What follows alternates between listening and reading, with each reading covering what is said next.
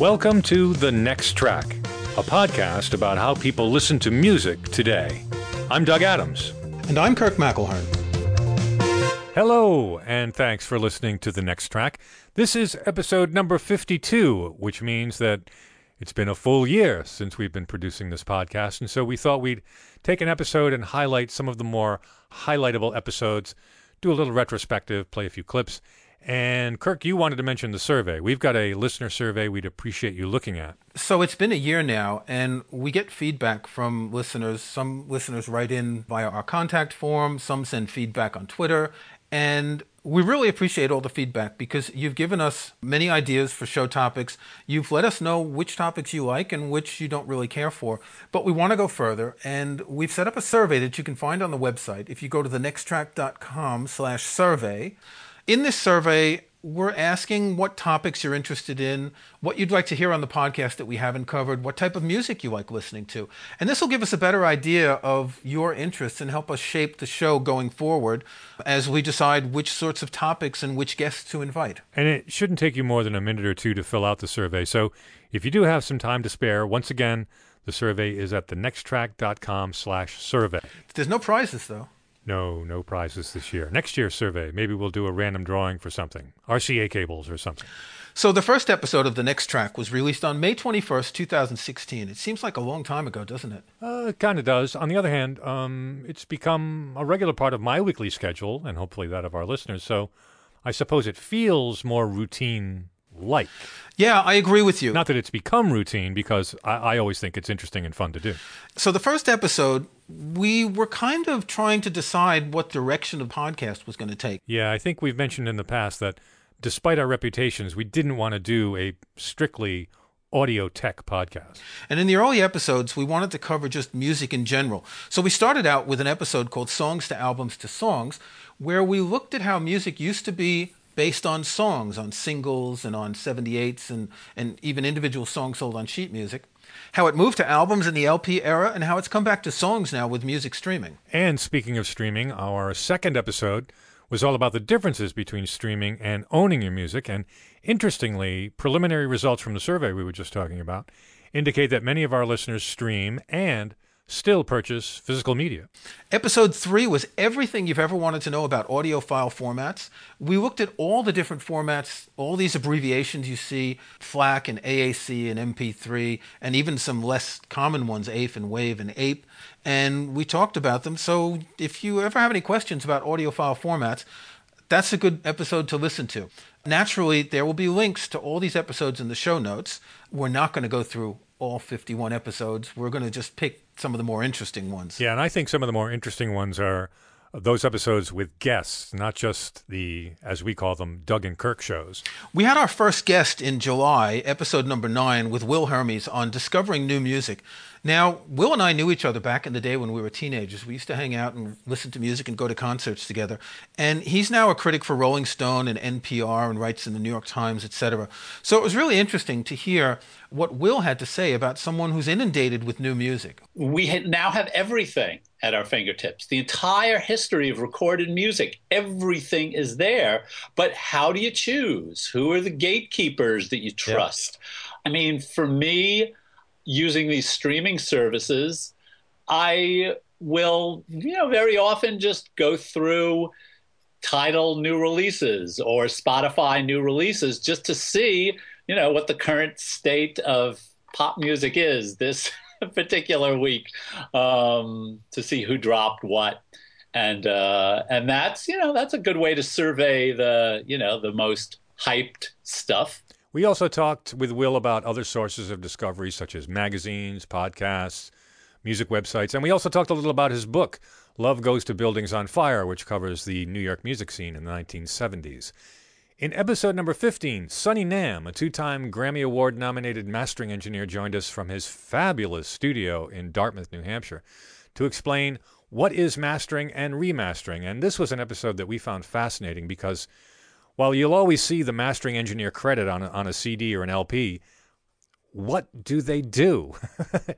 It's a great episode that covers a lot of recording fundamentals. If you haven't heard it yet, I'd give it a listen. As I said earlier, I'm a big fan of classical music, and in episode 18, we had New Yorker music critic Alex Ross, who talked about listening to classical music. I do not listen to a lot of streaming music. I listen to things on YouTube sometimes, and I do catch a fair number of live streams of performances, whether it's an ensemble streaming its own performance on its website or radio, BBC Three, Proms, that kind of thing. But I would say more than half the time, 75% of the time, I'm listening to CDs. Alex Ross is well known, especially for his book called The Rest is Noise, which is about 20th century and later classical music. And it was a fascinating episode. It's one of our longest episodes at 41 minutes because he had so much to say that we just didn't want to stop him. Musician, historian Elijah Wald was our guest on episode number 20, and he talked about the history of the blues and his book Escaping the Delta, Robert Johnson and the Invention of the Blues. He explained that what we think we know about blues music is in many cases wrong, and that the way many of these early blues musicians approached the music and the recording of it and the performance of it depended a great deal on the economics of the recording industry, even back in the 1930s. Things haven't changed that much. Continuing our exploration of the history of music, and in this case, one of my favorite bands, David Brown came on the show on episode 23 to talk about his book, So Many Roads, The Life and Times of the Grateful Dead. Now, if you listen to this episode, I'm a Deadhead. David's book is really one of the best books about the history of the Dead, and, I've read most of them. So if you like the Dead, I think it's really worth listening to this episode. If you don't like the Dead, listen to it anyway, because it's really a fascinating story, the history of this band. I think we all have a pretty good idea about how pop or rock or jazz or country artists write their songs, but how about the contemporary classical composer? How did they get their work done? Well, we asked Timo Andres to talk about how he works in a two-part interview in episodes 24 and 25. Timo was nominated for the Pulitzer Prize last year. He's a young composer and performer who's very much in demand. In fact, on the day we're recording this episode, I believe he's one of the performers playing Philip Glass's Music in 12 Parts at the Barbican Centre in London. It's either today or the week that we're recording this.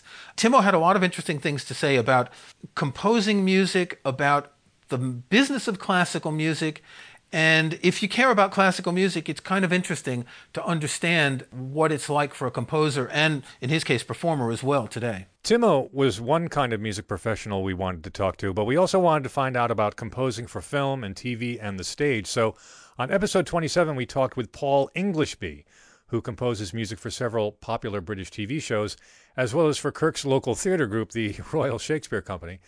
Now, the parts I found interesting in this interview was when he talked about his process for creating music on a weekly basis for TV, specifically for a show I like called The Musketeers. Gone are the days when you can play the director a piece on the piano and say, imagine there's some violins here and a clarinet. Nowadays, you have to make a mock-up which sounds pretty much, doesn't leave anything to the imagination, essentially. So you're not going to scare the horses when you get to the orchestral session.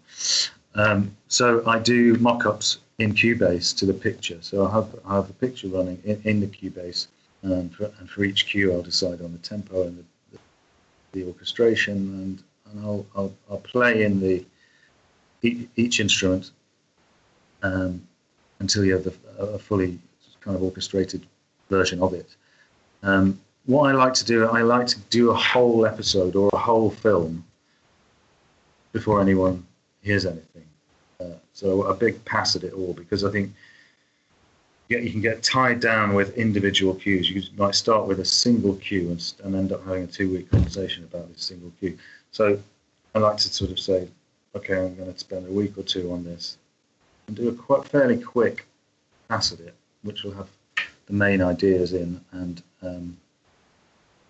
the thrust of it, basically, and the shape of it, which is important, I think, for people to hear. In episode 28, mystery author Peter Robinson came on to talk about music in his novels. He's the author of the DCI Banks series of mystery novels, one of the best-selling series here in the UK. He's quite popular in the US. There's a TV series made from his books. And Peter is a longtime music fan. who inserts a lot of music into the novels. His character, Alan Banks, is often listening to music, and Peter makes playlists for all of his novels. So you may hear that Banks is listening to a certain album while he's driving down the motorway on his way to someplace, or he's relaxing at home and he puts on this album.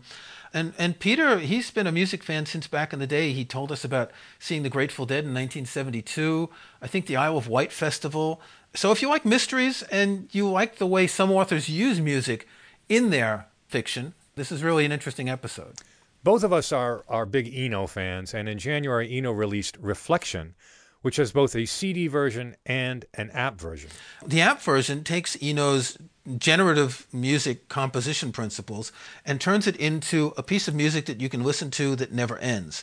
Musician and developer Peter Chilvers, who created the app with Brian Eno, came on the show to discuss this and to discuss generative music in general. I think it's music that keeps generating itself. So whereas conventional compositions might play from a start to a finish, generative music typically will reassemble itself according to rules, and there's often a quite heavy either chance or circumstantial element to it.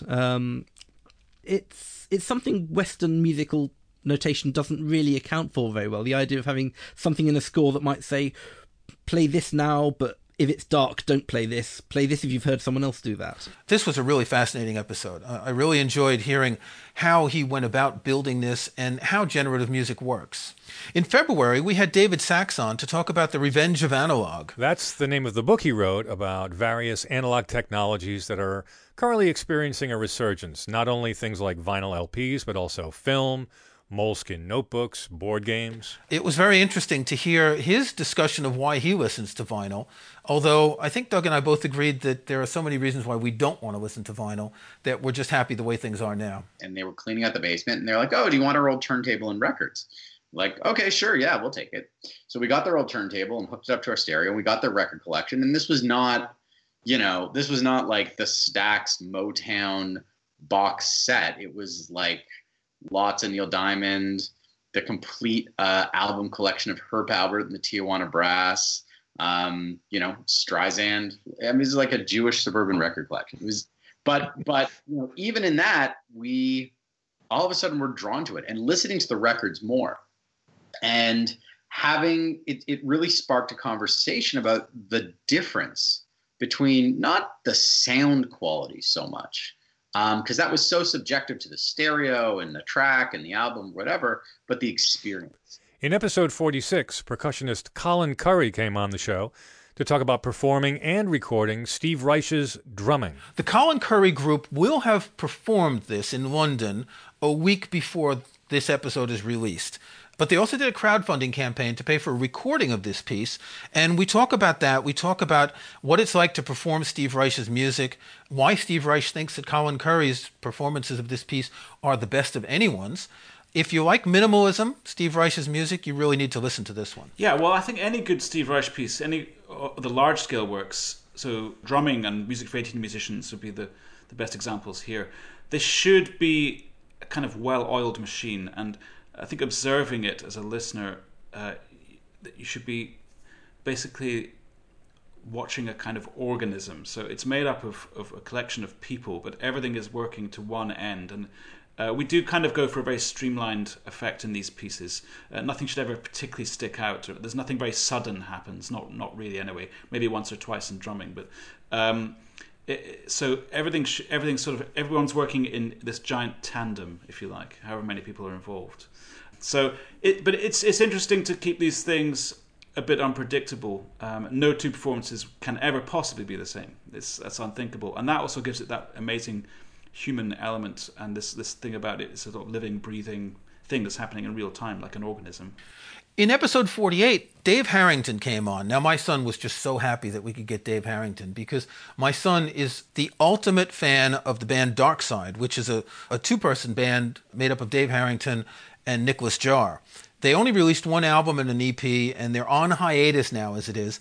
But Dave now has his Dave Harrington group, and he came on and he talked about music between genres. That was kind of the mission going into the studio, which was that I got a group of friends and collaborators, people I'd known for a really long time, all musicians I had relationships with, most of whom had played together. So kind of a sense of community with a few curveballs thrown in the mix.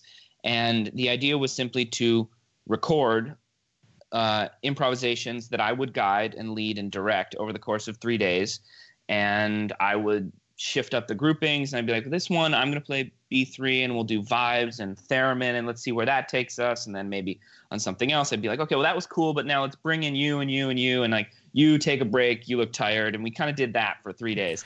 Because the real cool thing is not only does Dave Harrington's music please my son, who's 26 years old, but Dave Harrington is also a huge fan of the Grateful Dead and Jerry Garcia.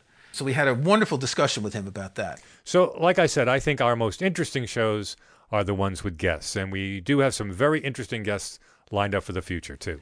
Now, we know a lot of our listeners have home media servers or setups where they link their computer to their stereos, and we've covered this idea in a number of episodes.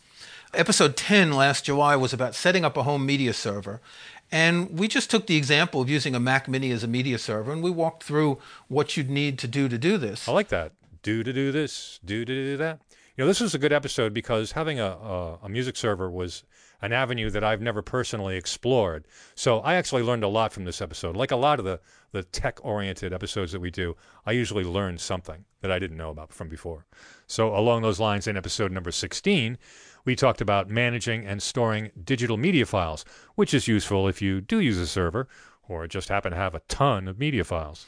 We talked about tagging audio files in episode 29. Tagging is when you add metadata to your files, album names and artist names, and all the information you use to find what you want to listen to or to visualize what you're listening to. You might think that tagging sounds like a pretty basic task, but it's really important for digital media especially. Think about it. All the information about an album has to be contained in each of its tracks. There's no thing that's an album. So not only is tagging important so you know what song is what, but it's also good for keeping things in some kind of order. Really important stuff. And then in episode number 39, we talked about storing media on a network-attached storage device. And that's different than a server like the Mac Mini media server we talked about before. An NAS, network-attached server, is more like a standalone hard drive with the benefits of an operating system. We know a lot of people do use this. So if you keep your music on any one of these types of devices, you'll find these interesting.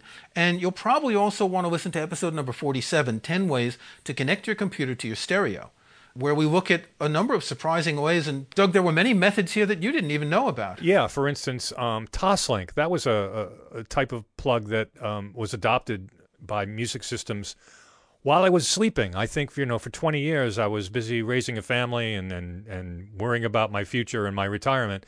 And developments like this just sort of passed me by. It's one of the things I like about the show is that, stuff that I wasn't paying much attention to over the past 10 or 15 years, we can talk about it and I can get up to date. Not unlike, I'm sure, a lot of our listeners. And to finish with this whole home audio networking topic, episode 50, just 2 weeks ago, we welcomed Paul Kafasis of Rogue Amoeba Software to talk about streaming music in your home. He discussed AirPlay, Bluetooth, and Google Cast, and it was really enlightening to learn a bit more about the technical aspects of these different things. Yeah, even though they're all wireless streaming, each one has benefits, drawbacks, depending on the purpose you want to use it for. Very informative episode with Paul, and of course we love his Rogue Amoeba products too. Chris Conacher has become a regular guest on the show, and we've had him back several times. He is the founder and chief bottle washer at computeraudiophile.com. In episode number 32, he told us everything you ever wanted to know about DACs, digital analog converters. At a very basic level, think of it as people can only hear analog. Then if you have digital anything and you want to hear it, you need a digital to analog converter. So music from iTunes, any streaming service, that's all coming through digital, and somehow you need to turn that into analog sound waves for your ears to hear it. Everyone has DACs all over the house, most likely. The most common DAC probably in the world is in your phone. Everyone's phone is sending a digital signal, and your phone is converting it into analog. So there's a DAC in your phone. Even if you're not listening to music, there's a DAC in your phone. Chris joined us again in episode 38 to tell us about his trip to this year's Consumer Electronics Show in Las Vegas. And I also believe he's going to be attending the 2017 High End in Munich. That's the trade show mecca for audiophiles.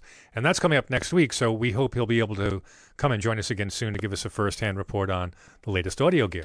In episode 43, We had a very interesting conversation in an episode called Streaming Music 2.0 when we were trying to decide what the future of streaming music would look like. Since now all the streaming music services are more or less mature, Chris gave some interesting ideas on what streaming music services could do to be relevant in the future. So another repeat guest we've had is Andy Doe. He's a digital music consultant, a former classical label head, and he set up and managed the classical section of the iTunes Music Store, back when it was called the iTunes Music Store, and I believe he worked on that for 6 years. Andy is relatively outspoken, but he knows an awful lot about recording and playback. We had him on the first time in July for episode number 11 called Audio Myths and Superstitions.